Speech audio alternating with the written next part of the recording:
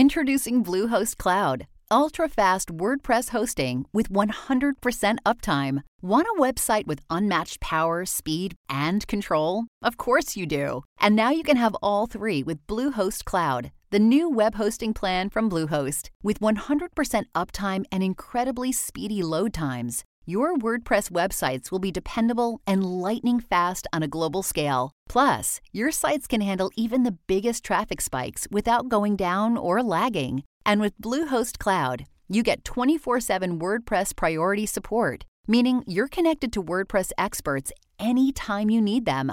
Not to mention, you automatically get daily backups and world-class security. So, what are you waiting for? Get Bluehost Cloud today by visiting Bluehost.com. That's Bluehost.com.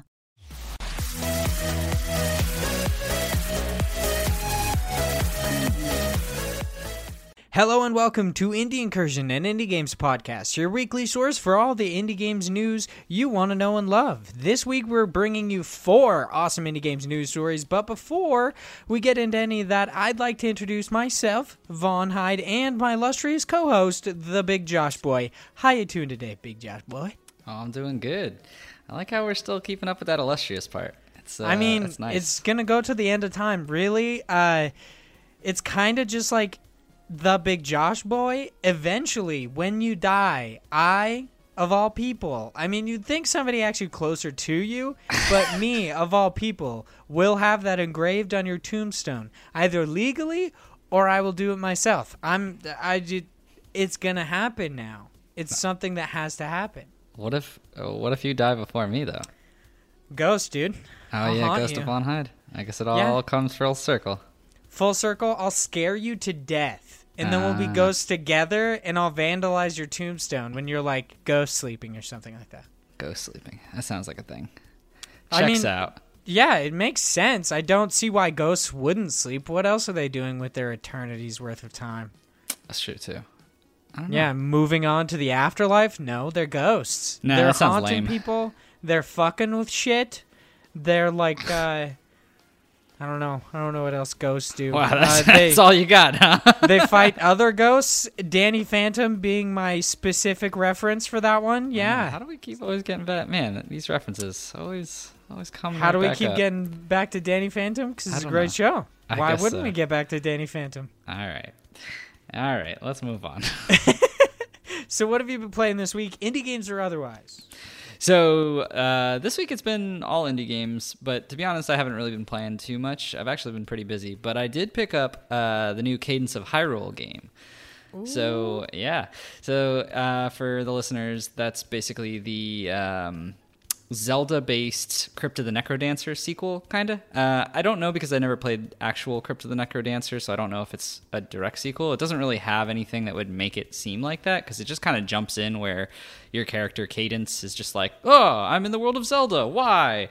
And then randomly it teaches you the tutorial and then dumps you into the world where you get to just be either Link or Zelda. It's really interesting the way it's done because it's all procedurally generated. So the entire map is always going to be the same size. It's always the same like grid size, meaning. But the world around you has different types of dungeons, different types of monsters, and items that are all throughout. The items are always the same, but they're in different locations. So it becomes this thing where if you want to get really good at the game, you can be like, I took the least amount of steps or the least amount of movement to beat the whole thing, or I did it in the quickest time, kind of a thing. I don't think I'm ever going to really get into that, but honestly, the gameplay for it is pretty solid. I think it's a lot more forgiving from what I've heard of people that have talked of the Crypt of the Necrodancer. It's not intensely hard. It is a little strange to get the hang of. There's definitely a learning curve to it, but it's really fun. It's basically, there's just this awesome set of soundtrack songs for each of the different areas that you go into that will play kind of on a loop. Like there's different sections that have varying songs that will play. And so you'll run through, and there's a specific BPM. It's not based on like changing BPM. It's just each song has a set one that you have to, and BPM being beats per minute, of you have to basically click the button each time the beat of the song so that you're moving or attacking with that beat. So it's a little weird because sometimes you get in your mind, you're like, oh, I want to attack this person. I'm going to click like double fast because I just want to hit him really quick. And it's like, no, you have to go with the beat. You have to go with the movement of the monsters.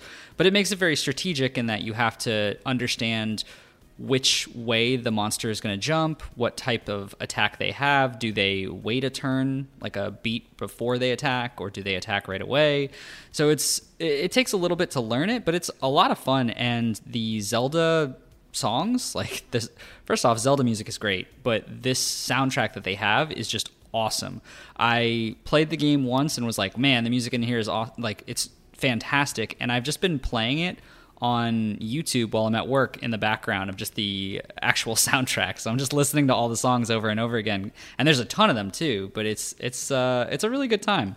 So far, does it have its own original soundtrack, or is it Legend of Zelda songs? No, so it's the Legend of Zelda songs, but all like remixed. So it's all their own original music, but remixes of the normal ones that you would normally hear, you know, like the dun dun dun dun dun dun, dun, like those kind of songs. Like you'll hear them, but it'll be like a guitar riff in the background, or for some reason in the dungeons they have like these ominous like singers who are doing it, and they're like, oh, oh, oh, oh, oh. Like it's so weird. It makes like that part kind of trips me up because it makes me laugh every time, and like I'm playing it out loud. So my wife the other day was just giggling to herself, and she's like, what is going on in your game? And I was like, I don't know, it does this when I get in dungeons. Yeah, that's definitely a Crypt of the Necrodancer thing. It does that exact same thing in that game. Yeah, so that one took me for a loop, and it's a little, like, when I first started hearing it, it was a little removing from kind of like the atmosphere of it, because I was like, this is just silly. But at the same time, I really enjoyed it. And it's a really good gameplay as far as the way the mechanic works for having to hit people at certain angles, having to position yourself around it, and like understanding your map space and not getting cornered by a ton of enemies. But the one thing I will say is there's so many items in the game, because it's very Zelda-esque. It has things like the hook shot, the bow and arrow, these bombs, bomb chews. It's got a number of items that you would see inside Zelda games, but it's to the point where you can only use 4 of them at a time, and half the time I'm so engrossed in just jumping back and forth and attacking with a regular sword that I often forget about those items. And that might just be, once again, another learning curve. I've only sat down and played this for probably like 4 to 5 hours, but it definitely seems like there's a lot more in the game than I'll ever really get to experiment with from a casual player's perspective.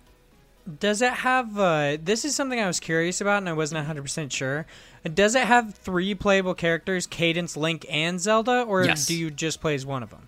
So the way it works is you start off and you're Cadence, and it goes through the tutorial, shows you how to play the game, and you're like, okay, cool. And then it says, oh, there's these 2 sleeping heroes, and it's basically Link and Zelda, and you get to choose which one, and you teleport to that character that you've chosen. And then you're like, so for me, I picked Link. So I jump down there, I wake Link up, and Link goes, oh, I have to blah, blah, whatever. Basically the main story of the game. I have to go save the world kind of a thing. And Cadence is like, all right, well, I'm out of here, and just like dips.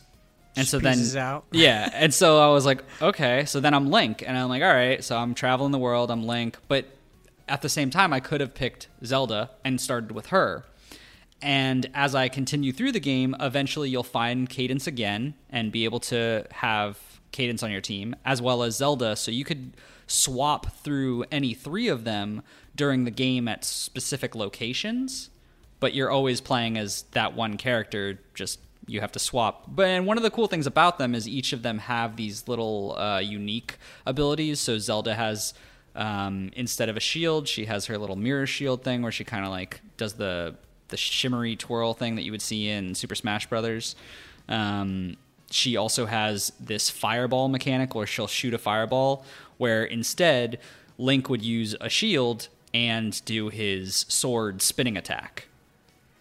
Yeah, I was gonna ask, do each of them have their own like special attacks, or is it just like a plain sword and then you get these like special attacks?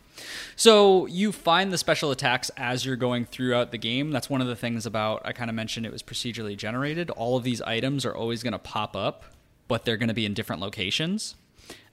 So you find your specials, and the way it works is if you find your special attack for Link, that would be the swirly sword. That basically means that you found Zelda's fireball attack. You just have to have the Zelda character as well, and in that regards, you have to switch over to her if you want to use her abilities. That's cool. Have you played it all as Cadence or just Link and Zelda? I've been just Link and Zelda for this. Other than the tutorial afterwards, I didn't really have any, kind of nostalgia to Cadence just because I had never played Crypt of the Necrodancer and I'm more of a Zelda fan. So it was one of those things where I was just like, meh, I'm okay with that. But one of the Cadence abilities was that she had a stun for nearby enemies. So I might pick that up just to see what that's like, to see if it kind of grooves more with my playstyle. But for the most part, I've just been hanging out with Link. Nice. Are you playing with the DDR pad? No, I wish. I don't have my metal pad anymore. Otherwise, I definitely would have given it a try. I don't know how it would have worked since you have not only the arrow buttons, but also the 4 additional buttons to use items. So I don't know how they would have adjusted for that on a DDR pad. But regardless, I would still love to try it if I could. Wouldn't that be crazy if they also made you hold the Joy-Cons? Yeah, like that's what I was thinking. Just just one Joy-Con so you could hit the buttons while you were playing. I mean, you could also do the double pads. I don't know what that is. Well, in a DDR cabinet, you would have not only one side, but also a second where you would have the 8 arrows, basically. And so playing doubles would mean that you're playing on all 8 arrows, and you would have to run back and forth between them. Oh, gotcha. All right, that's pretty cool, dude. Cadence of Hyrule. For some reason, I was going to say Zelda. I don't know why. She's already of Hyrule. Yeah. Cadence of Hyrule looks really, really cool. I'm glad you checked it out. How much did it cost? So it was actually a pretty high price point. It was $25. Which the reason why I say high is because this game is probably beaten in around 5 to 6 hours for the most part. I'm pretty much at the end. I've defeated 4 of the main dungeons, and then I think I only have to face the main boss, which is this Octavo guy. I'm not really 100% sure because I haven't gotten to that part yet. But that being said, I've only played about 4 to 5 hours. I'm feeling that this is going to be close to the end, and that's what I've heard from other people online. So $25 is kind of a high price point, but it's pretty fun, and really one of the main things is just the soundtrack itself is one of the great reasons to have this. Plus, I imagine since it's procedurally generated, they would call it like infinitely replayable, essentially. Yeah, you can, because there's a whole thing with the game where they're counting. If you go to your menu, it'll show you, oh, this is how many total steps you've had, and this is how long you've been playing for. So there's ways, and you can look at different seeds of other individuals games. So you can more or less compete that way. And then at the same time, as you're playing, once again, because it's procedurally generated, you can keep trying it and get better and yada yada and try different items and abilities. But for the most part, for individuals who are generally, at least like me, I'm more kind of a one and done with games. For those that, like this, have more of a storyline and you kind of beat it. I think if this was more procedurally generated in the fact where every time you did it, it was immensely different, then I would keep playing it, but I don't think this will be a game that I keep picking up over and over again. And last question, I promise. This is the last question I'm going to ask you about this. Have you tried it without the rhythm mode? We have a story later on in Newscram that talks about you can play Cadence of Hyrule without the rhythm mode. I don't really know how that'd work. It seems like it would just basically be a Legend of Zelda game at that point, but have you tried it at all? I haven't tried it, but I understand what it does, mostly because I enjoy the game pacing of the regular beat mode. But by turning off the music part of it, which it doesn't actually change the soundtrack, but unlinking it from the music and the game, essentially what it does is make it more of a strategy game. So think of when you're moving in this game, everything is based on a grid. So every time you move, that's moving one square, and that's essentially movement for anything in this game. It's all grid based. So the way it works is while you're moving during each beat, so are the monsters. And if you're missing beats, the monsters will still move and they'll take their turn. But in this case, they're essentially just removing that, so nothing in the world will move unless you do.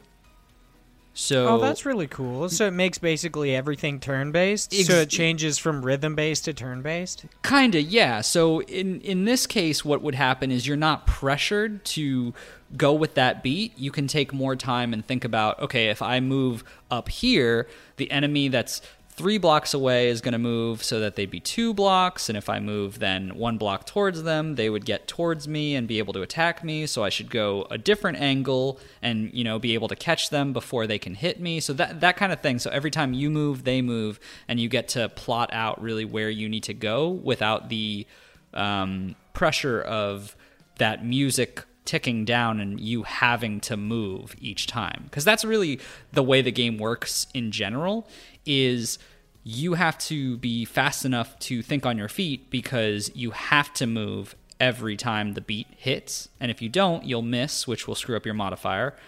And the monsters will keep continuing to kind of move around you and perform their actions. I guess this is actually the last question. Do you think this will make you play Crypt of the Necrodancer, or is it just you hopped in because it's a Legend of Zelda game? Honestly, I've heard that Crypt of the Necrodancer is a lot more challenging. And yeah. But I kind of want to, because at least, I'm not sure at this point, but just a day ago, I saw that it was almost down to like only $3 on Steam.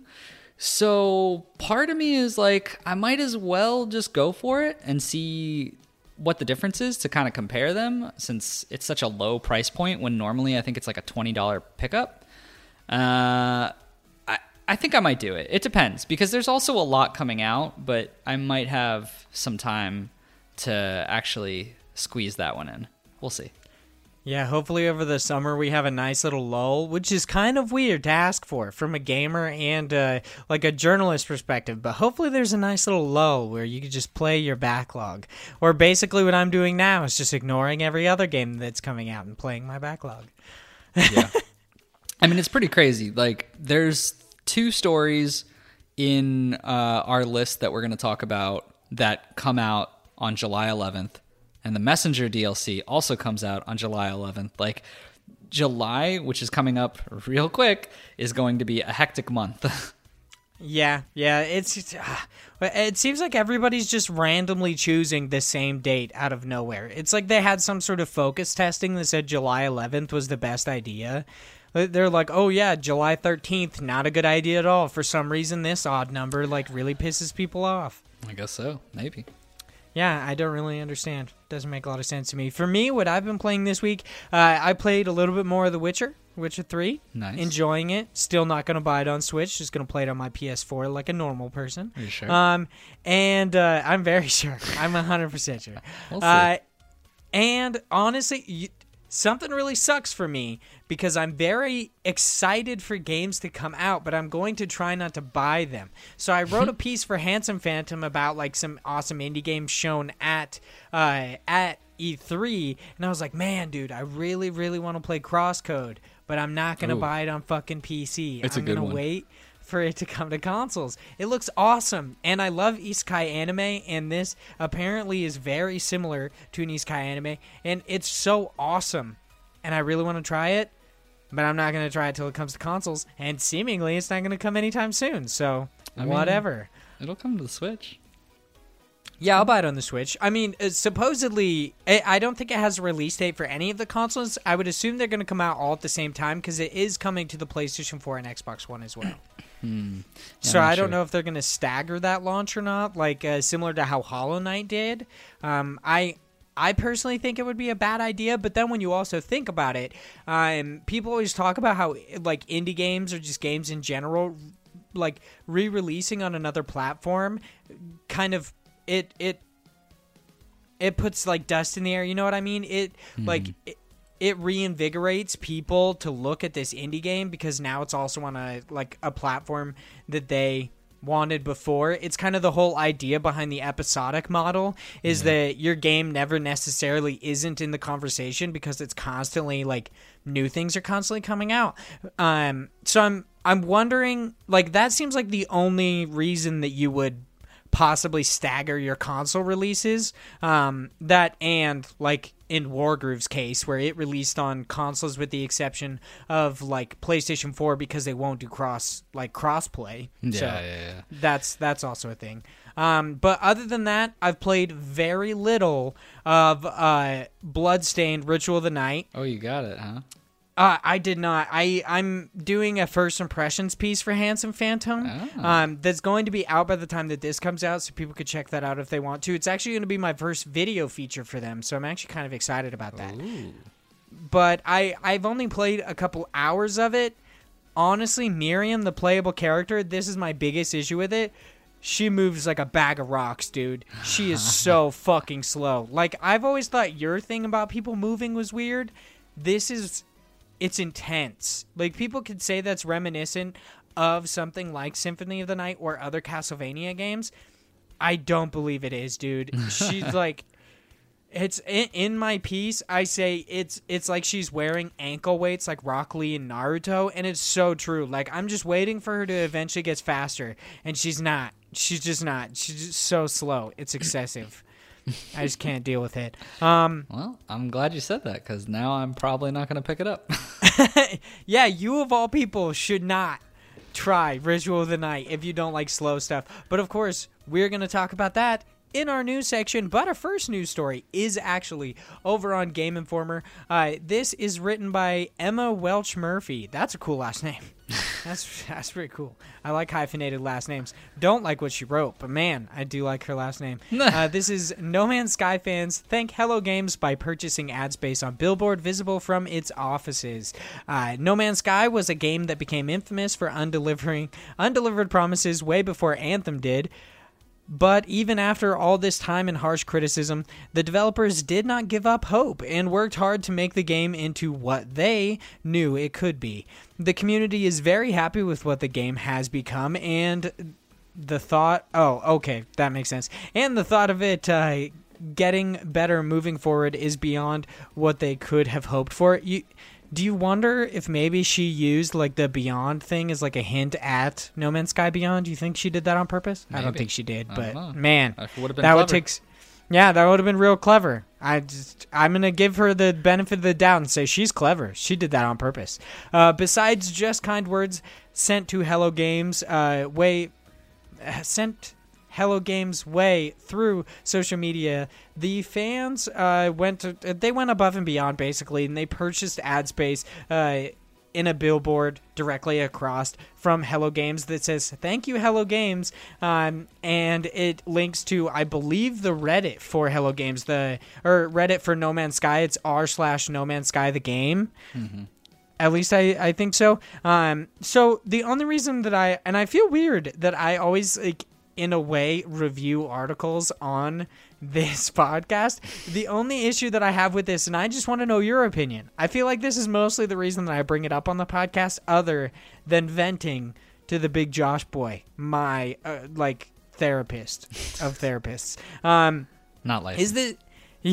Is that she seems overly negative about No Man's Sky and Hello Games achievement. She kind of initially starts off negative. She takes a shot at No Man's Sky and Anthem, which yes, it is infamous for undelivered promises. And at the bottom she said a lot of people lost hope in the game, but looking at the success it has brought back to itself so far through updates, it is hard not to get tempted to give it another look. It seems like she herself was somewhat burnt by No Man's Sky and is now somewhat bitter about it.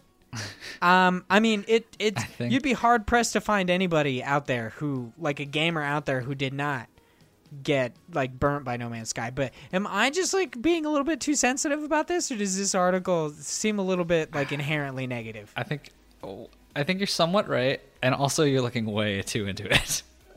I mean, I looked way too into the fact that she said Beyond too, so it's really not like it's not a stretch for my character. Yeah, if anything, it's true. On brand. Let's be real here. Yeah, I mean, negativity aside, I think the great part about this is the community of No Man's Sky. Over the weeks, we just keep seeing it again and again.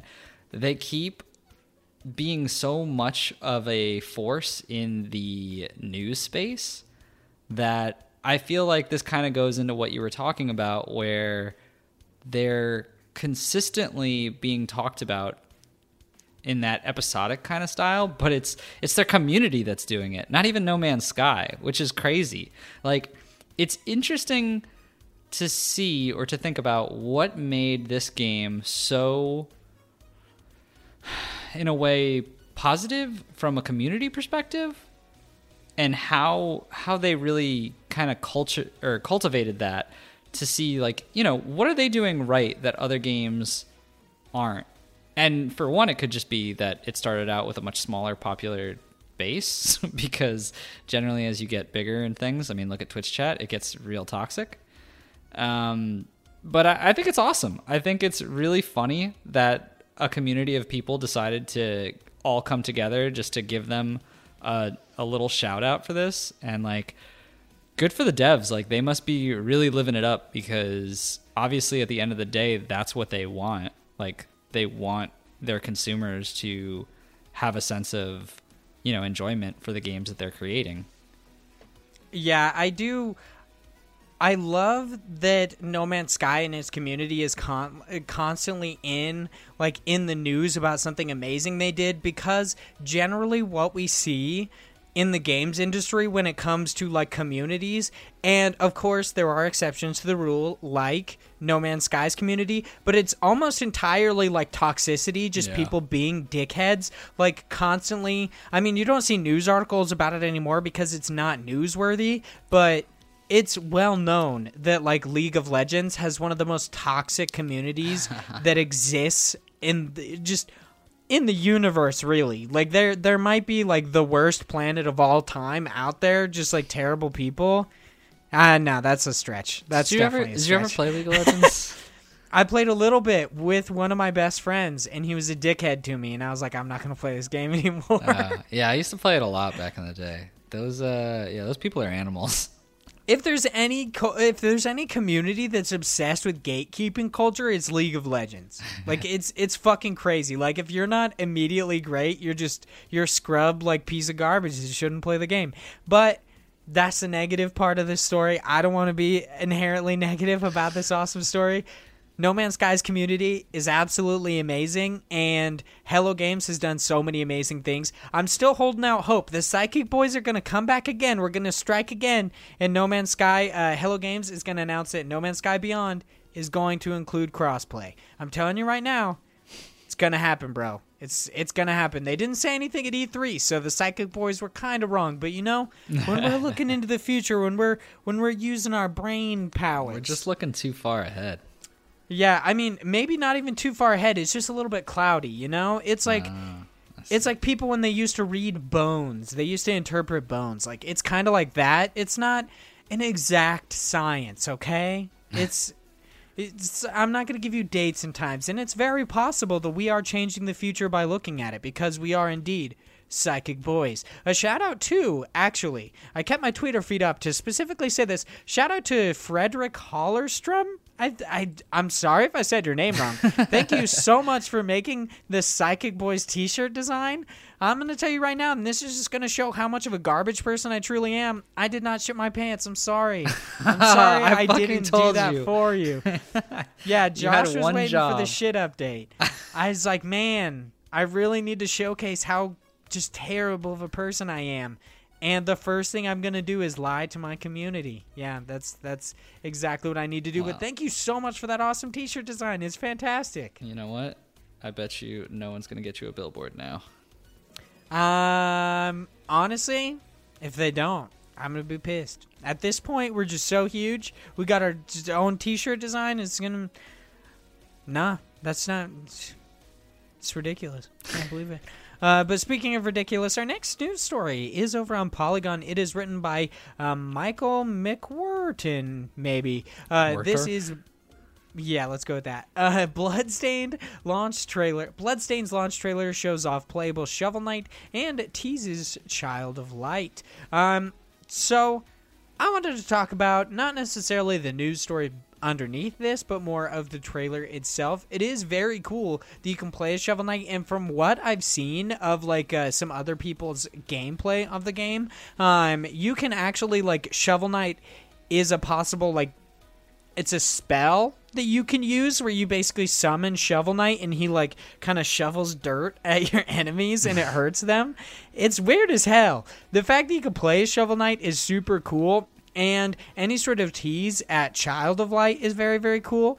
But this video itself has just as poor lip syncing as the fucking game does. It's atrocious. I didn't say that initially when I was talking about Bloodstained. But yeah, this video's... its lip syncing is just as bad as the game. It's so bad. Yeah, I'm just going to leave it at that. Not a fan. And yeah, how do you feel about Shovel Knight being a playable character? What a tangent. So have you played a Shovel Knight yet then? No, I haven't played it as myself. I've only played a couple hours. I haven't unlocked it. I just saw in the trailer that you could, and then I've seen other people's gameplay, like late game gameplay, Gotcha. And I've seen them summon Shovel Knight. I don't know how any of it works. Okay, I was gonna say, yeah, that's interesting because I was like, can you just play the whole game as Shovel Knight? Like, I guess not in that regards. I don't know. I think it's really cool. One, because I don't really care as much about Shovel Knight. Like, I enjoyed the series, but like, I also think this is kind of weird in this setting for him to be there. But I like this because I really like the direction that a lot of independent developers are taking of being like, hey, you give me your IP, I'll give you mine kind of a thing, of just like trading off, putting characters into everyone's game. Because one, it's obviously for promotion of it, but two, it's so awesome because there's people out there who probably were like on the fence about this, but if they're hardcore Shovel Knight fans, they're going to be like, oh, I could play as him? Like, hell yeah, I'm going to buy the game. But I don't know. I think it's definitely strange from the context of the game. I don't know why Shovel Knight makes sense or why Child of Light would either, but I definitely think it's interesting. I don't understand Child of Light at all, especially because like its gameplay is completely different. But I somewhat understand Shovel Knight just because Shovel Knight is meant to be a throwback to like early days of Castlevania and Mega Man, like that retro style. I guess that's true. I kind of understand it, but yeah, you're right, it is weird. I do also really share the sentiment of how awesome it is that indie game developers have kind of banded together and just, shared IP. That's awesome. They're just working together instead of working in competition. They're just like, yeah, dude, Indie Pogo, why not create an entire fighting game featuring indie game characters that is not made by the actual indie game developer? Like Shovel Knight is an Indie Pogo. That weird like Michelin man from Downwell is an Indie Pogo. Yeah.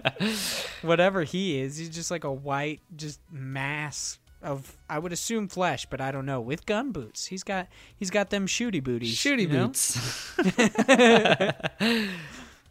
It definitely is an interesting area and a different, like, it's an interesting time for independent developers. I think this is a really good call of like, we're getting into this weird area, very Super Smash Brothers-esque of like, you really don't know what character might show up in a game. Yeah, it is really, really weird. Something I do love that's in the comments of this article is that down there, people are asking if... so if you didn't know, actually, during the initial Kickstarter campaign for this that started back in 2015, they had announced that there was going to be a Wii U, like PS3 Vita ports, like a bunch of different ports that they ended up actually canceling. And I love that there's like there's like 4 people in the comments asking about it. They're like, hey, you got that Vita port? You got that Wii U port? Who the fuck is playing this on Wii U? I have no idea. But also, they did cancel the Wii U port, and then they ended up like making the Nintendo Switch port. So, kind of got the better end of that stick. Let's be real here. It's much better on Switch. What do you got? Like, what are you doing with a Wii U? Just buy a Switch. So much better. Have you seen that weird, like, there's been this thing going around on Twitter about, like, it's a cross between either a Wii or a Wii U and a GameCube, and it looks like a Game Boy? That sounds like a lot going on. No. Yeah, it's really weird. I don't really understand it. But on to our next news story. This is over on VGCharts.com, I guess. I just knew about this and wanted to talk about it on the podcast, and this was seemingly the only person who talked about it. That's kind of the whole reason we started the podcast, is because not many people actually talk about indie games, which is super annoying. This is Eagle Island release date revealed, and apparently this is news. I thought it's weird that in their title they're like dash news.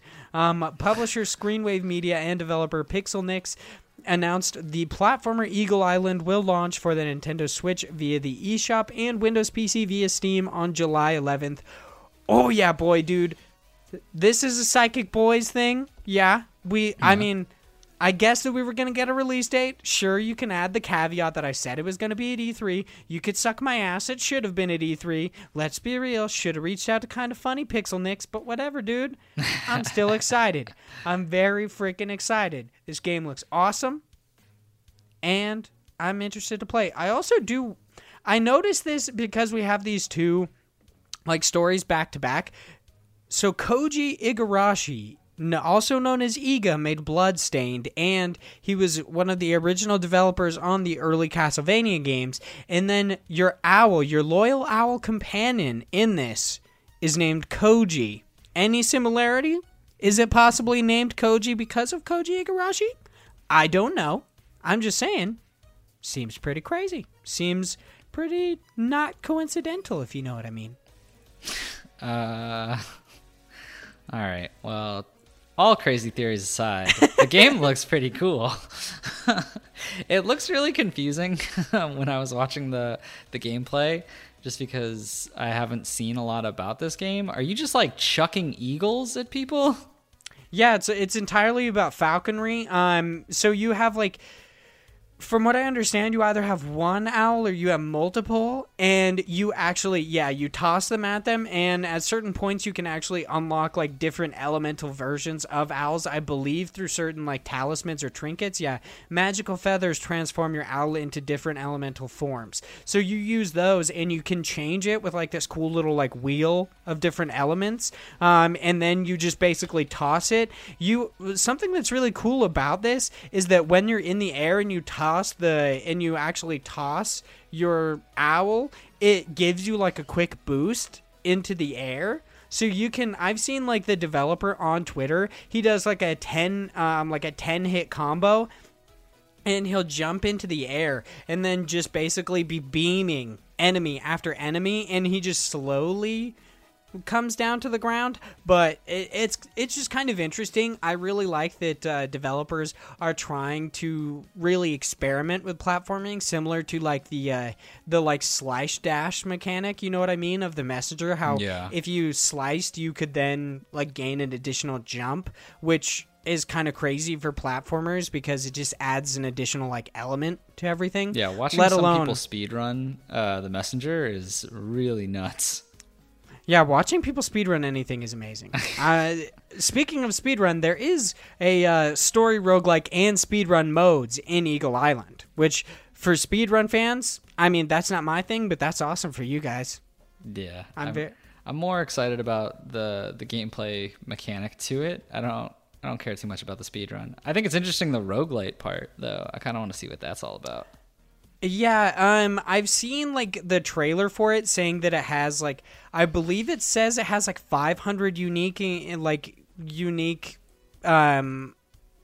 fuck, what am I thinking? It's like combinations, like what, like unique like enemies, five, rooms, like 200 to 500 unique dungeons, I believe, which I would assume is because they're like randomly generated. Yeah. So I think that's where the roguelike stuff comes from. Also, you can get like different power-ups, different relics and stuff like that throughout the game through chests. So if you have randomized environments, then I would assume the loot that you get within them is also randomized. It's probably just pick it up at different order. There was who was it? Book of Demons, which is like a card-based Diablo game. No. They did the same thing where they just had a roguelike version of the game, and they were just like, you have no say in what kind of abilities or cards you're going to get during the game, so it'll change up the run entirely. So yeah, that's probably something to that nature. Yeah, I would assume so. Are you going to pick up Eagle Island on the 11th, or are you just going to play the Messenger DLC? What's up, dude? Now I'm putting you on the spot. I'm probably just going to play the Messenger. I mean, this game looks really fun. Actually, I'm not going to lie. It does seem like a game I would be into, but I can't. Josh, why are you hurting me like this, bro? I can't do You're telling me that you like it, and now you're telling me you're not going to play it? I can't do the Messenger dirty like that. It needs my love. And I have to give it all. Yeah, you need to fight them squid people. You need to surf on that, like, bone boat. Yeah, man, I'm super excited about that. Errol can suck it. Those chase scenes, they're great. He doesn't know what he's talking about. I mean, also, great innuendo with Bone Boat. Didn't come up with it on purpose, but that's a good one right there. Thank you, people who developed the Messenger, because I forget what your name is. I didn't even understand it after you said it. I was like, what are you talking about? Like, so and delayed. our last news story for today is a pretty sweet one. It's over on Rock, Paper, Shotgun, and it is try the Children of Morta demo before it vanishes on Saturday. So I hope they wrote it just like you said it. I wish there was a way to convey that in text. Yeah, like maybe like dots at the end, like kind of like an ampersand. You know what I mean? Like you're kind of running out of breath. No, because that would be before it vanishes on Saturday. That's true. That's true. So the only actual bit of news in this article, little did you know, Josh and I talked about this before the podcast, is a single line, which is you can try it for yourself too, and should probably do so quickly as the demo is available now on Steam and is only going to be up for grabs for 72 hours, which would end this Saturday. The rest of this article is entirely opinion, but it is nice that they talk about the Children of Morta launching on the 28th. It's going to be 1979, I guess, maybe. It's a weird number. I don't know if that's true. That would kind of annoy me if it is. It's going to be released on Steam and eventually GOG. It's published by 11-Bit Studios. Okay, so I don't know 100% if this is releasing like on consoles as well immediately, but it is confirmed that Merge Games is actually putting out a physical retail version of this game. So I don't know if that's coming later or if that's... Yeah, I'm definitely going to get that. That's absolutely what I'm going to get. So if it does come later, I guess I'm not experiencing Children of Morta immediately. Sad days. But, yeah, they should put it out immediately. Really. Let's be real here. Do it. We'll see. I don't know. I mean... This is everything you hope for, Children of Morta? Are you going to play the demo? I'll probably play the demo. I hate that I have to play it on PC, for being real. Oh my goodness. But you're so spoiled by these consoles. Spoiled? It's just now it just makes sense. It's just accessibility. Now I don't have to update drivers and nobody updates drivers. That shit is automatic. I'm not even Get joking. Out of here. Listen to this shit. Yesterday, I go to play Bloodstained Ritual of the Night on my PC, and I get a pop-up window letting me know that, yes, my graphics card can indeed run this, but I should update it because the game apparently has issues with the version I have, and I should update my graphics card. And I was like, you can fuck right off. I'm not going to do that. I'm just going to play this game. Well, which it worked perfectly fine. Well then, see, everything's okay. You calm down. But as far as I know, it would have crashed my system, Josh. I'm just saying. Well, I don't like to. I like how I'm saying I don't like to have to update things all the time, but consoles probably update way more than PCs do. every time I go to my PlayStation, I have to wait like 30 minutes for it to update everything. Also, how often do you touch it though? I mean, that's the thing. I always come back like a couple months later, and I'm like, oh Jesus. Yeah, exactly. You come back a couple months later, you're gonna sit through like 4 hours of like just system updates and bullshit like that. I turn on my PlayStation 4 at least once every day. Ugh, excessive. So I very rarely ever have to worry about them. But I also never leave it in rest mode. Some people do that. That bothers me. I'm afraid it's going to burn my house down. It will. I'm very skeptical. But Have we talked about this game at all? I think we just rambled for like 10 minutes. I mean, we talked about the demo. I'm going to play the demo. I mean, there's not much else to talk about the game unless you want to read the person at Rock, Paper, Shotguns, like, what they thought was cool about the game, which was basically nothing. They just thought it was a game. Well, it's a game. I mean, they're not wrong. They're not wrong. You know what's also not wrong? What's the that? Big Bone Boat. Yeah, that's a good segment. Yeah. That's a sweet segue over into us getting crammed in News Cram. Cram. Ooh, Big Bone Boat. Let's do it. Does that need to be another T-shirt idea? The Big Bone Boat? Bone Boat? Where does the big... What would that look like? I mean, I don't want to... Never mind. Let's not go into that. Just a phallic image? Just a big bone and a boat. Would it be like... Is that like a boat that has one big bone? Or is it a big bone that has turned into a boat? I would say it would be just like a bone that's horizontal can also be used as a boat, and it looks similar to a cucumber but more fleshy. You know what I mean? Like it looks a little bit more like yeah, it just looks more fleshy, more meaty. Maybe a vein or two on it. I mean, because that's what bones look like, right? That's how you get the bone marrow around. I don't like this. I don't like it at all.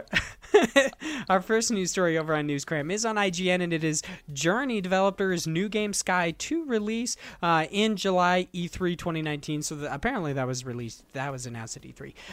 The next one is also on IGN. It is Chivalry 2 announced for PC. Ooh. Then we're over on Polygon with You Can Play Cadence of Hyrule without the rhythm mode, like I said earlier.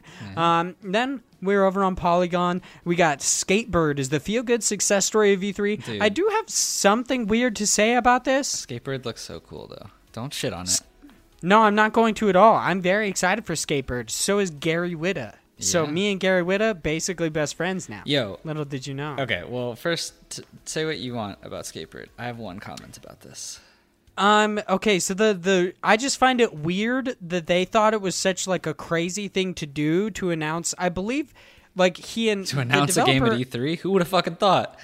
Yeah, like I believe the developer announced the Kickstarter at E3 and they're like, "Oh my god, that's a crazy like revolutionary idea. I can't believe that worked." And I'm like, I mean, what the fuck are you talking about? Unexplored 2 did it like a day before them in the PC gaming show, so yeah, I don't understand. Like, okay, so Skatebird, as far as I know, was only featured in the Kinda Funny Games showcase for E3, and they also released the Kickstarter at that time.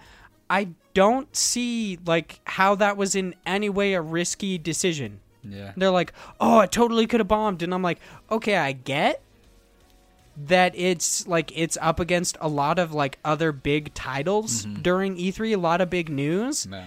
But if you're going to show your game at E3 and it's an indie game, why would you not also release your Kickstarter, especially if it's being featured in something that's literally just about indie games?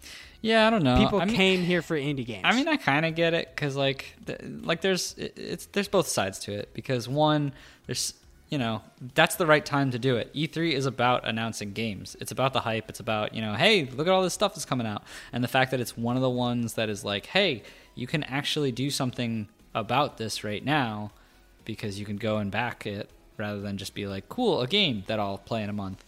I think is good. But at the same time, there's also 60 games that were announced in the Kinda Funny thing. So it's like, it's pretty easy to get lost in the sauce, if you know what I mean. Yeah, that's very true. That's very true. How likely do you think that this is going, like, releasing your, like, Kickstarters, your crowdfunding, whether it's, like, Fig, Kickstarter, Indiegogo, whatever, how likely do you think it is that this is going to become the next, like, games releasing in spring? Meaning, no games released in spring, and then I believe, like, Dying Light did so well because everyone was starved for content that now every fucking game comes out in spring. You think there's going to be just a whole like shift in games? Yeah, how likely do you think it's gonna be that people see that this did so well, that the Kickstarter did so well because it was announced at E3, that next E3 we're gonna see the next like Kind of Funny Game showcase or whatever, and it's gonna be like Kickstarter. Yeah, I mean, I think that's a pretty justifiable thought because I haven't, at least in my knowledge of like E3's past, ever really seen this kind of like use of Fig or Kickstarter of saying, hey, we have our campaigns available, you should check it out. Just because it is a little against the nomenclature of what E3 is about, of showing off that game that's to come, since it's not really a for sure thing. But I definitely think that it makes a lot of sense for the reason I explained before, of you actually have a tangible action, not really tangible, but you have a specific action that you could go and take during that E3 when most of the announcements are just things that are like, here's some stuff that will come eventually. And it's like, okay, cool, but there's no like, I have an action to do on that, or I have something like, it's not actually buying the game or going out and playing the demo that might be on the Kickstarter page, or, like things like that. So I think that definitely will be more of a thing, especially now that E3 is kind of going to more of a virtual platform anyway. At least that's what it seems to be alluding to, with the fact of, PlayStation dropping out and a lot of the companies everybody doing directs, content. Companies moving towards directs. So I think it makes sense because it's easy for you to still compete with a lot of these big name brands when everything is turning digital anyway. You don't have to, be there on the E3 floor to make an appearance, kind of a thing. Yeah. And also, I think I'm going to say two more things about this. One, I think it is a little bit weird that everybody thinks it's crazy to announce a Kickstarter during an E3 showcase, especially because the exact same thing happens with mainstream games. So when I worked for GameStop, games would get announced at E3, and almost immediately we would have pre-orders available for them. Right. So it's a similar thing, but of course it's completely different. Yeah. Because one is like, this game is coming out unless for some reason it gets canceled, and another is like, hey, we need to fund development.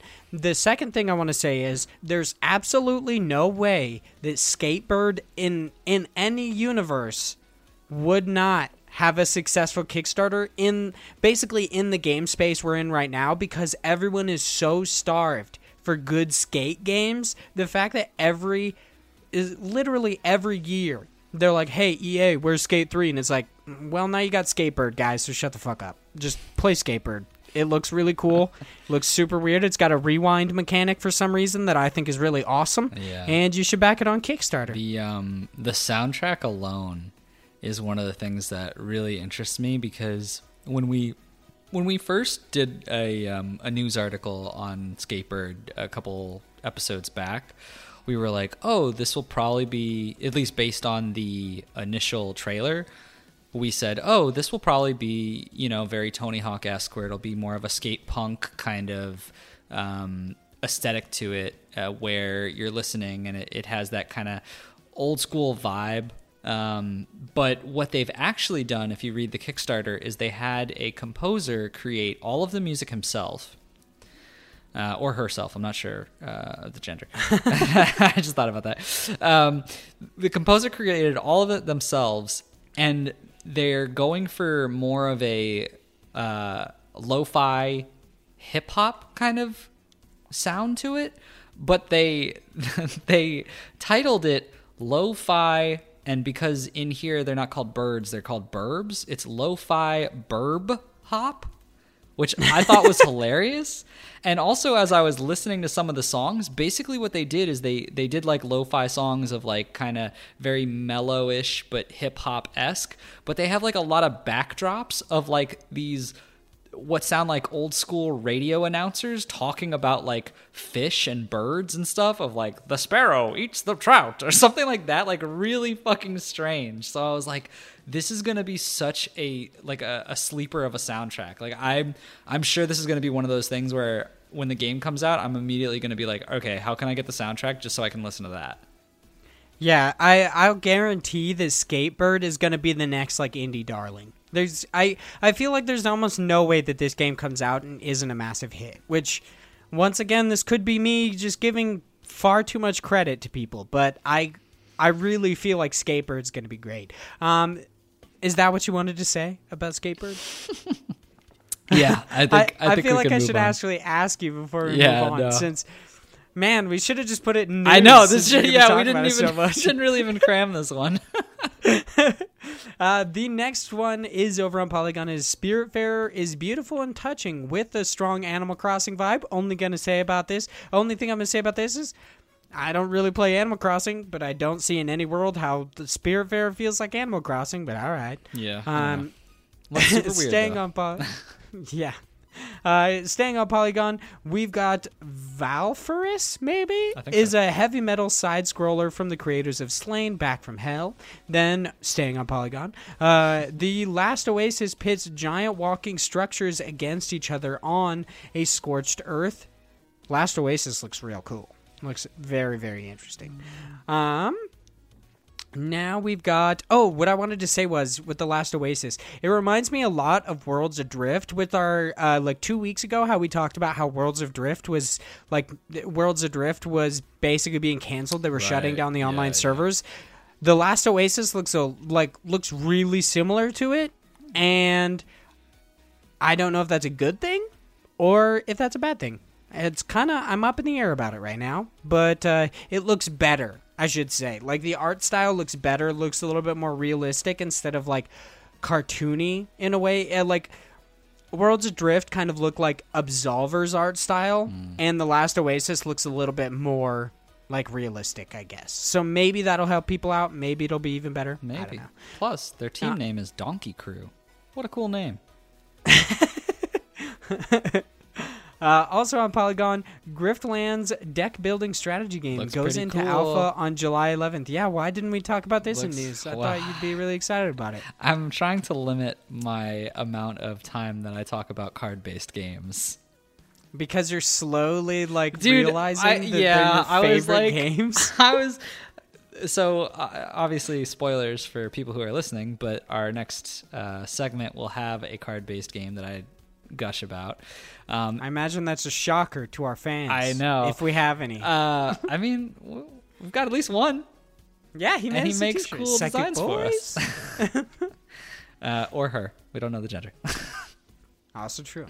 But yeah, because I don't know. All right, fine. I like card games. Just shut up, all You right? fucking love card games. Why are you denying it? Because I don't like the normal games that you think of when someone says card games. They're like, do you want to play Hearthstone or Magic the Gathering or like Yu-Gi-Oh? Well, Yu-Gi-Oh's okay. That's a trading card game. We're talking about card games. Totally different. 100%. I'm pretty sure that when you say card games, that's what the majority would move towards.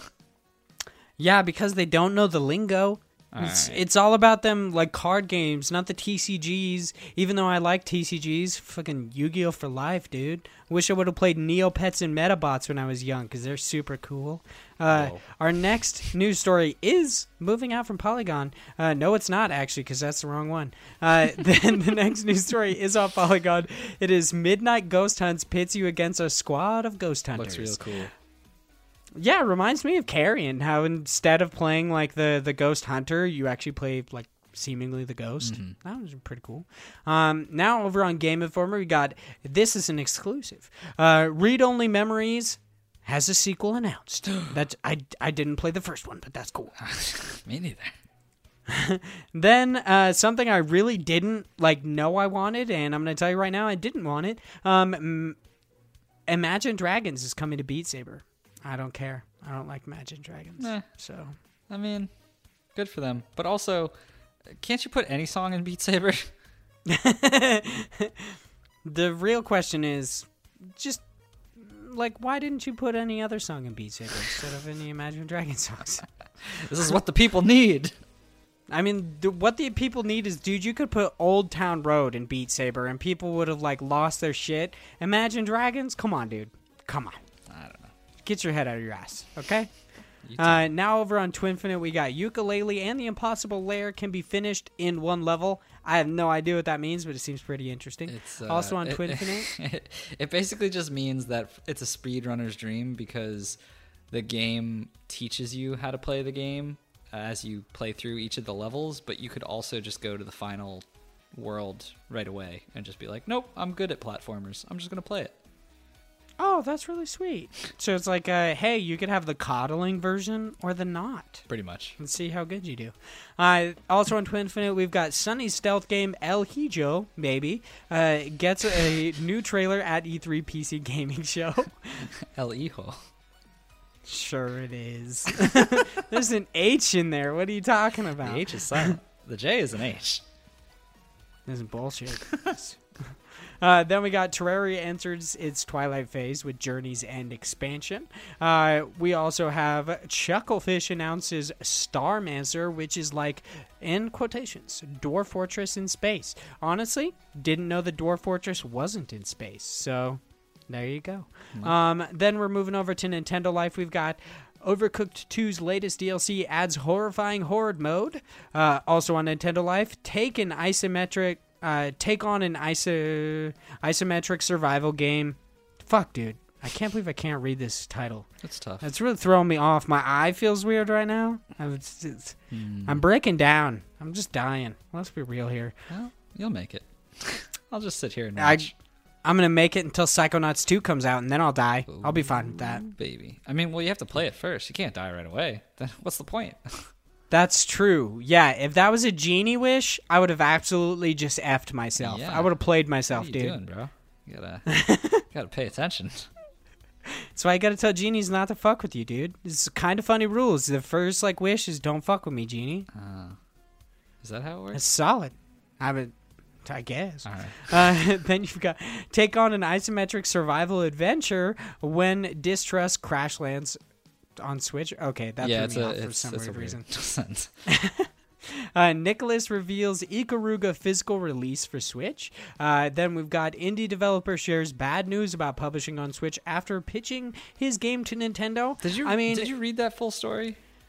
I did not read it, but I watched the video and I was like, why is this a story? The kid, like, that's making the game, he's a cute kid. I actually really feel sympathy for him, but I don't understand how this is a news story. Yeah, it just seems a little, like, harsh on the fact that they're just like, oh, Nintendo doesn't like anyone. And that's not true. I feel like there's just times where Nintendo is a big corporation and they have to put their foot down in certain situations. So, like, yeah, it's a mass communication, but, like, do you think that the head of Nintendo or the people that are working on this are going to write every single one of the people that they have to reject a, like, personalized letter? They probably get so many different submissions, like, every day.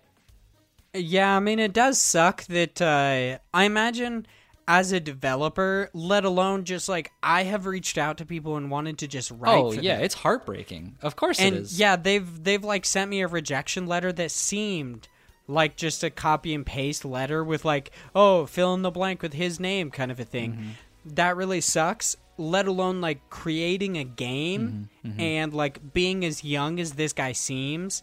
I imagine it's kind of like, it's heartbreaking, but I do love that this indie developer was not at all disheartened by this. He talks about in the video that he is going to, like, he's actually just going to, like, switch focus, no longer try to develop for Nintendo Switch. Instead, he's going to fix his game to run on iOS, and then he's going to basically, like, try to partner up with an independent publisher and once again try to go to the Nintendo Switch. So yeah. I would say the best part about this news story is something that was seemingly buried, is that, like, this indie dev, not only is he young and it's really cool that he's making indie games at whatever his age is, either he's extremely youthful or he's young. Which are both good, I guess. Yeah, that's awesome, but also just kind of like his spirit to keep going on, even though he got rejected by Nintendo, is fantastic. That really should have been the news story, if anything. Yeah, I just don't like the way it was framed, where it was like, Nintendo is the big bad guy in this. And I was like, well, I mean, yes and no, because it's like, they're running a business.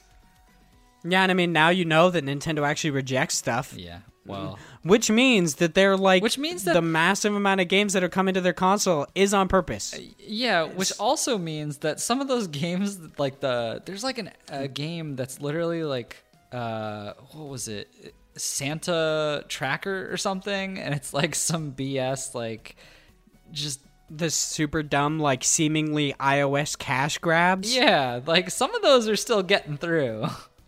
Yeah, so you're like, what's up, Nintendo? How did they get an indie publisher? Like, did they just say that they were an indie publisher? Yeah. I don't know. Speaking of indie publishers, we've got our next article on in Nintendo Life, and it is Gris Physical Edition Switch pre-orders will soon go live. Ooh. That's super cool. Yeah, dude, I love me some physical games, as everybody knows. Mm-hmm. Then we've got... Maybe this is how you say this. Cris Tales is an indie love letter to classic JRPGs, and it's coming to the Switch.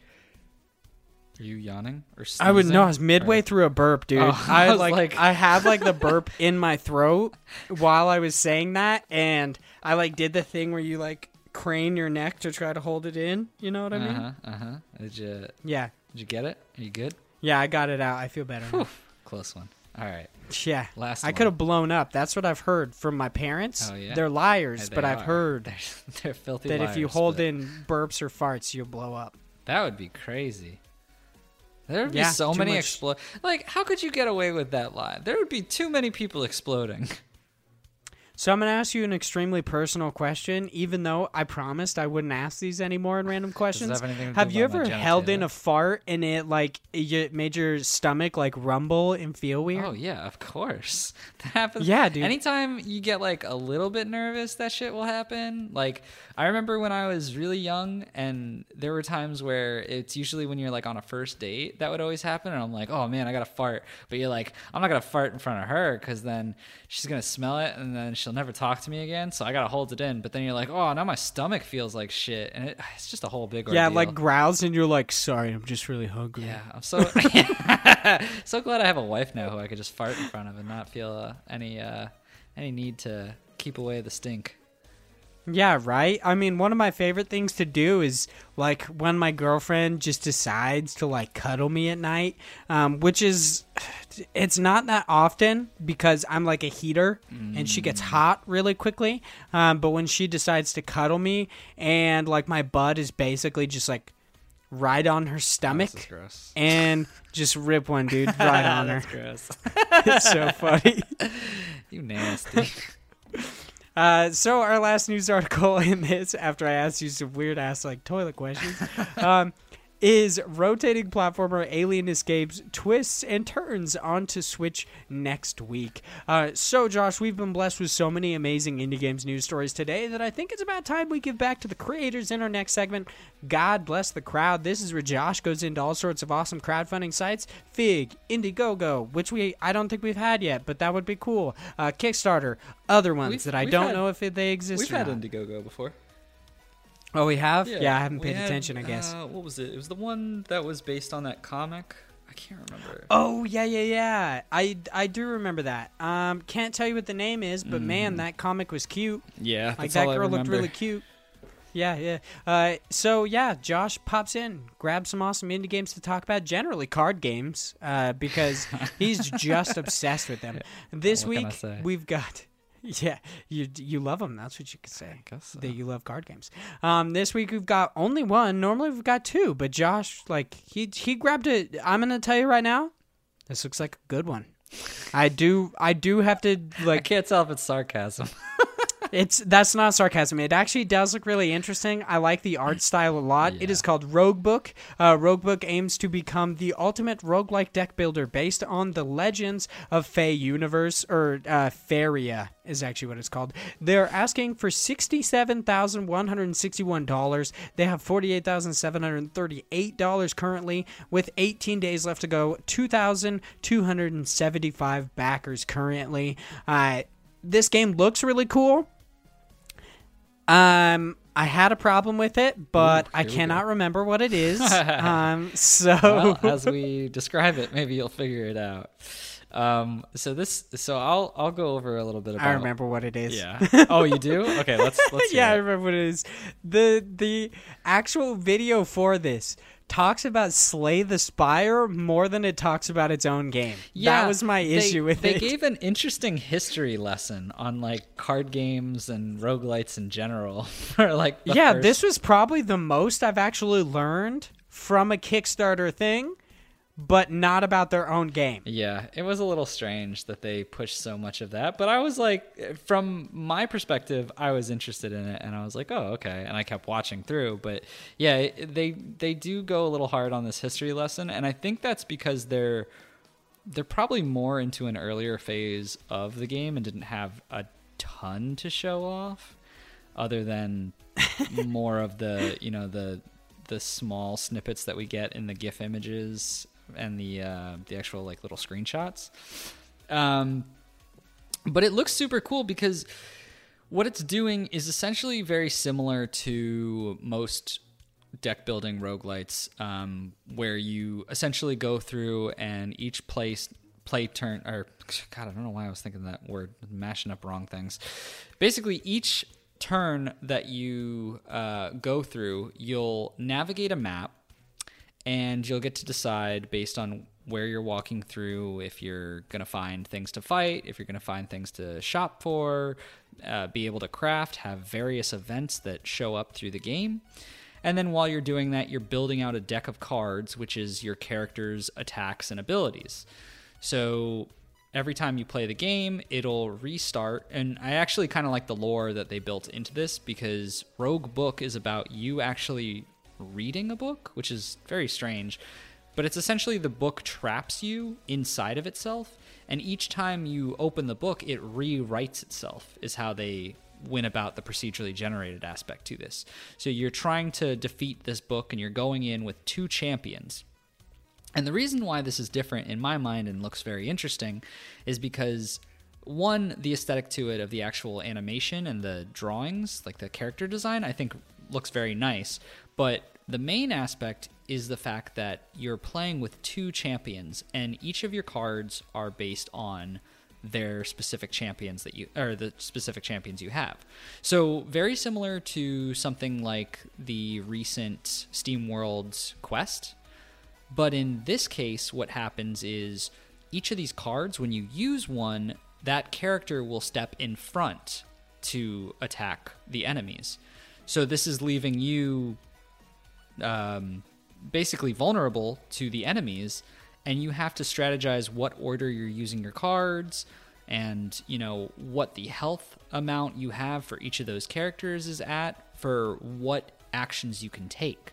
So there's a lot of extra strategy in this of, it's not just playing what's the strongest cards that I have. It's about, okay, well, I have to do them in this specific order, or I can't use this card because if he goes in front, he's going to die, XYZ. So there's a lot of variables to this.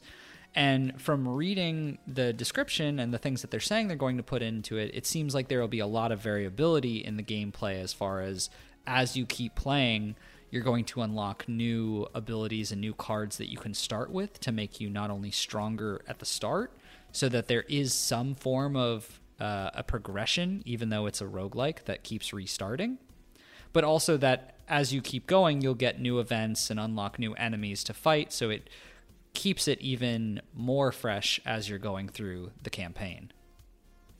Yeah, I like a lot of this world. I do want to say one more thing that is kind of weird about this trailer. Okay. So they did take a long time explaining what a roguelike card, like deck builder is. Yep. do you think that was necessary in the world we live in today, where it seems like every other game is a roguelike deck builder, for them to take 8 minutes to explain what it is? I don't think so, but I think what they're trying to do is prove to at least the people who are in it for already understanding what a roguelike deck builder is. They're trying to basically say, hey, look, we're passionate about it and we really want to do it right. Whereas the people who have no idea, they'll probably lose them on this front, because explaining it for that long will just make them not as into it. But I think, like I said, I think what they're really focusing on is they're trying to say, like, hey, for those who really understand the genre and like the genre, we want to do this better than it's ever been done before. Yeah, that's very true. I also do enjoy the fact that, like, seemingly, roguelikes, they're called roguelikes because of a game called Rogue that was released, but instead of, like, Rogue being the thing that people know as a roguelike, they use, like, Enter the Gungeon as a roguelike. I was like, nice. It's kind of funny because when people say Metroidvania, they generally specifically talk about Castlevania or Metroid.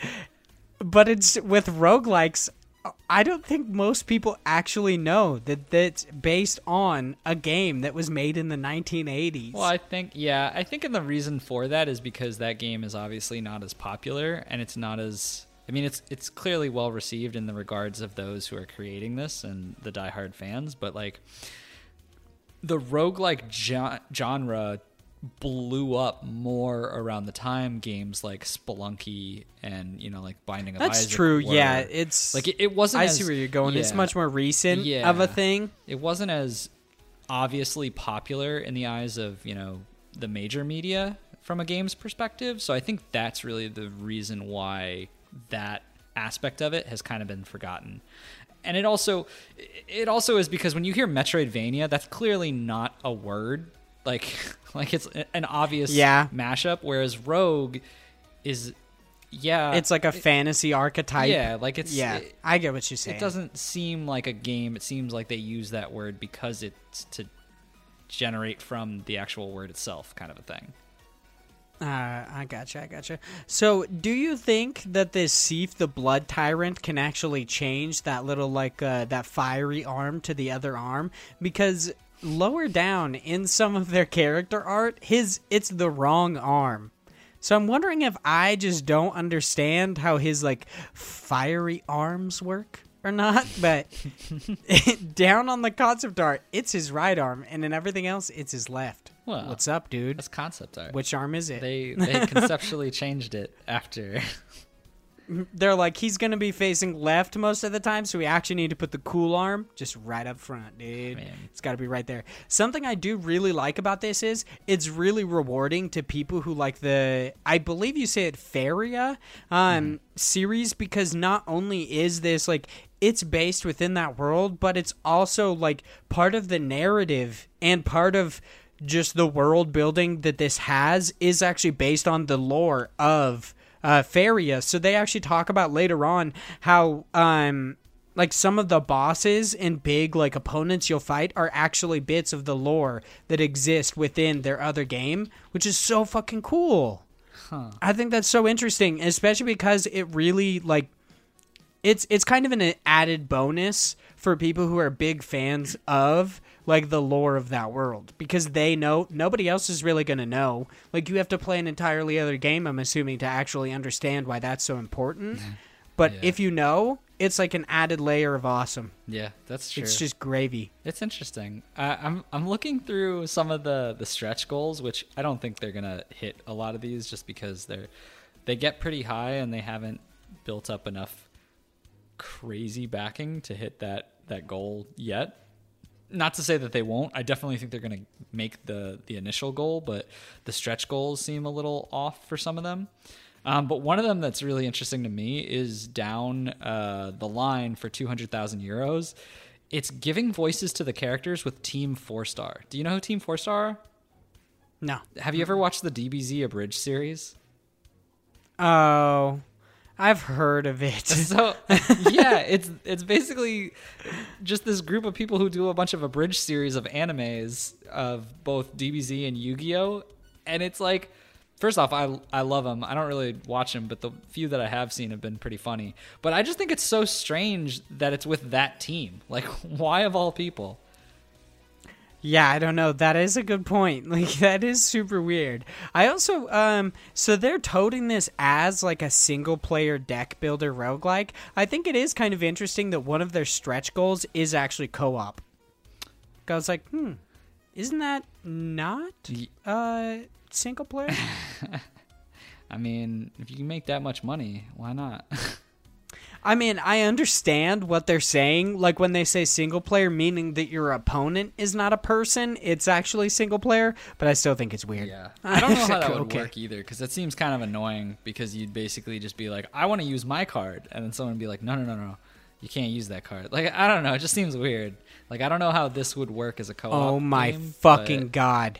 One of their stretch goals is a battle royale mode. Yeah, I saw that. Fuck you. I mean, it's so unlikely they're going to hit 800,000 euros, but yeah. It's unlikely, but if they did, and I'm lying again, I don't even know. I was going to say I'd kill myself, but... They might make it. You never know. That's why I prefaced it with I'm lying again. Got a nasty habit of that. I don't know. Honestly, I'm just a liar. I'm a garbage the person. game itself, right now there's an early bird still left for like 700 people to get the game for $26, which is a little high for most Kickstarters, but I don't know. I'm kind of thinking about it. And I sent it to a buddy of mine who usually plays these kind of games with me. And he was like, I was like, oh, this looks kind of cool. He's like, I already got it. Like, he didn't say he already got it, but he just like, he looked at it and was like, this looks awesome. I'm getting it now. And I was like, damn, now I feel like I have to get it. So not only you, but I mean, you're kind of like, you have your own little cult of card game, like, lovers.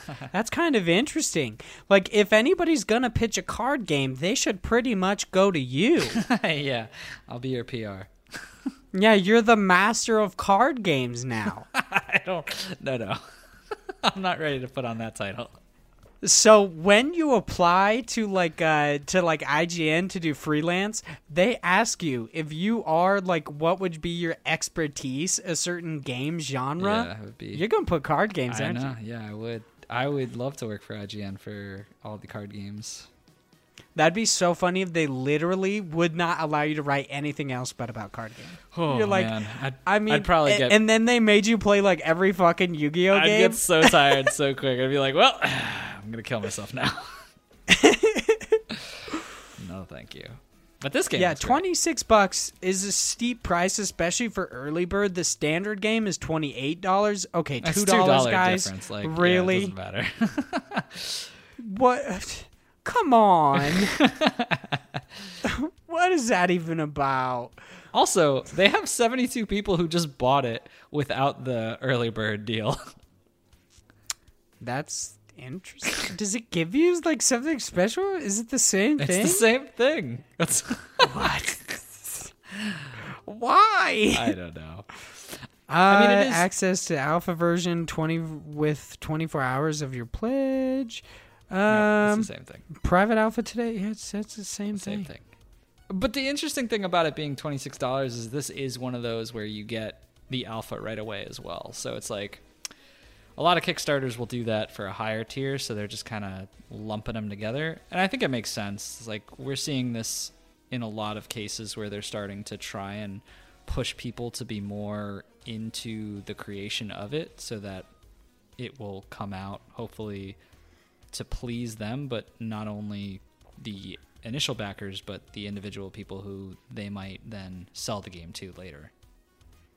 Something I would like to say, that this is just like me talking. It's not about this game, but it's me talking about a previous episode. I felt really cool that the developers of the Unexplored 2 actually reached out to us and told us that we actually like got their Fig campaign 100%. Like we understood it exactly what they were trying to do with that campaign. Wait, and I did? was like, psh. Yeah, you didn't see that? I didn't see that. Really? Oh, yeah, man. yeah. They reached out to us on Twitter and were like, they said that, I'll pull it up. You just keep vamping. You talk about card games. What? That's more. crazy. They said, oh man, that's awesome. shout out to them, man. I definitely want to back that too. God, there's too many good games. Seriously. My wallet cannot handle all this. I know, especially because I'm trying to save money to then spend more on indie games, which is kind of interesting. So basically, I'm saving money to get, like, I could just buy a tattoo, but I'm saving money so I feel more comfortable buying a tattoo, but it's a Hyper Light Drifter tattoo. Ooh, so that's why it's indie games. Damn, I gotta find this freaking... All right, that's okay, though. The shout-out's awesome, though. Oh, okay, yeah. They said on Twitter, they said Indie Incursion is not just a really cool podcast on indie games. They actually get the whole idea behind our milestones on the FIG campaign. Have to listen and follow them on Twitter. Damn. Hell yeah. That's awesome, man. Right? Woo, shout out to us. I know. I felt pretty cool about that. I just had to say that. I thought you had you had the chance to look at that on Twitter. Nope. Completely missed it. I don't know how. I'll have to go find that. But that's awesome. Yeah, it's very, very cool. But back to this game, their character designs look really, really cute, with the exception of this creepy-ass, tiger with long hair, this blue thing that they have that's, wearing a mask, and it reminds me of, the Faceless, the face changer from Avatar The Last Airbender. Kind of creeps me out. Talking about the enemy I don't think I thing? like it. Yeah, the Predator. I was looking at the main characters you can play as. I was like, what are you talking about? It kind of looks like a weird, like a lion with the arms of the Grinch kind of a thing, and then just no face. Yeah, it looks very creepy. 2 times 25 attack is pretty deadly. I don't know how they're going to get out of that. I guess you'll find out if you play the game, which you will, because you love them card games, big boy. I certainly do, I guess. So now that we wind down this podcast, I want to ask you a very nice question. This is kind of an easy one. It's just entirely opinion, and it's basically the reason I wanted to talk about this is mostly because at E3 we got confirmation there is a Division movie, and it's going to Netflix. So The Division is getting a movie. I also saw an article on IGN that the Gears of War movie is actually going to be set in an alternate universe. Hyper Light Drifter is getting a TV series on Netflix. There's so many amazing things. So I have on here what IP could make an amazing video game movie, but I would also like to know, it could be a TV show, possibly, because Hyper Light Drifter is getting a TV show. So what do you think of a video game IP could make a great entertainment property outside of video games? Of course, I'm not talking about fucking board games, because they'd be cool, but not what I'm talking about. Okay. All right. Well, I'll stick with video game movie, because when I originally saw this question, my mind went to a couple of different games, but it ultimately landed on BioShock. So I've always been a big fan of the BioShock series ever since the first one came out. I slightly dabbled with System Shock, which is where it kind of originated from somewhat, which is also good. But BioShock, just the idea of being in this kind of post-apocalyptic, not really, but yes, civilization underwater and being trapped there, and the strange, creepy undertones of everything that could happen in that kind of environment of what could go wrong is just really... There's something about that just intrigues me, of kind of a what if you were in that situation, so to speak. And what if we had an airtight utopia at the bottom of the ocean? Yeah, one, it would be pretty damn cool from the start, but then it could start its own its own unique government / kind of environment, living your own rules. You're under the ocean, you make your rules, and that's kind of where all of that joins into creating this crazy story of BioShock, of going there and finding, kind of the craziness and the terrible aspects of human nature in a way, which I think is very intriguing. But to get to the main point of it is I'd love to see more of a BioShock 1, but as those undertones were developing of all of the craziness happening. So kind of a prequel to BioShock 1 of before you actually get there, before the whole Andrew Ryan creation thing, whatnot. how it spiraled into what it was when your main character gets into the game. And one of the interesting things about this was I looked it up and I was like, oh, BioShock movie. And it was a thing that was, almost happened. It was licensed. There were people who were working on it. It was going to be a thing. And then based on creative decisions that were kind of spearheaded, they couldn't do it because they just clashed and decided that when one of the main publishers said, oh, it has to be a PG-13 movie, and the director wanted it to be R, and they butt heads about it. What the fuck? Yeah, they butt heads about it, and it didn't go through. So one of the things was the director, I don't remember any of the details, unfortunately, but basically the director was like, well, I want to make this movie the way it should be, because if you want to tell the story, you want to tell it correctly of how BioShock really is. And you can't do that in a PG-13 setting because the general, theme of BioShock is pretty mature from a standpoint of what's happening down there. So I'm definitely glad they didn't just, kind of chunk it out and make it a little bit, more parental friendly, so to speak. Didn't just make another terrible video game adaptation. Yeah, but it sucks because I want more of that world. But I really hope that something does come. There's some rumors in the work that it still might be a thing and it might come about, into fruition later down the road. But I would love that because I think that environment is such a unique world. And the fact that there's sort of that magic element with the different power-ups that the character was getting, and the fact that they were using a unnatural element would add to a lot of easy, CGI effect kind of work, and something that would really pull people in, but also have that interesting thriller horror type story to keep the audience going. Yeah, honestly, I totally think this could happen, especially in a world where there's been 18 Resident Evil movies, and now Mila Jovovich or whatever her name is now in the Monster Hunter movie. This is a BioShock movie. Don't think it's far-fetched at all.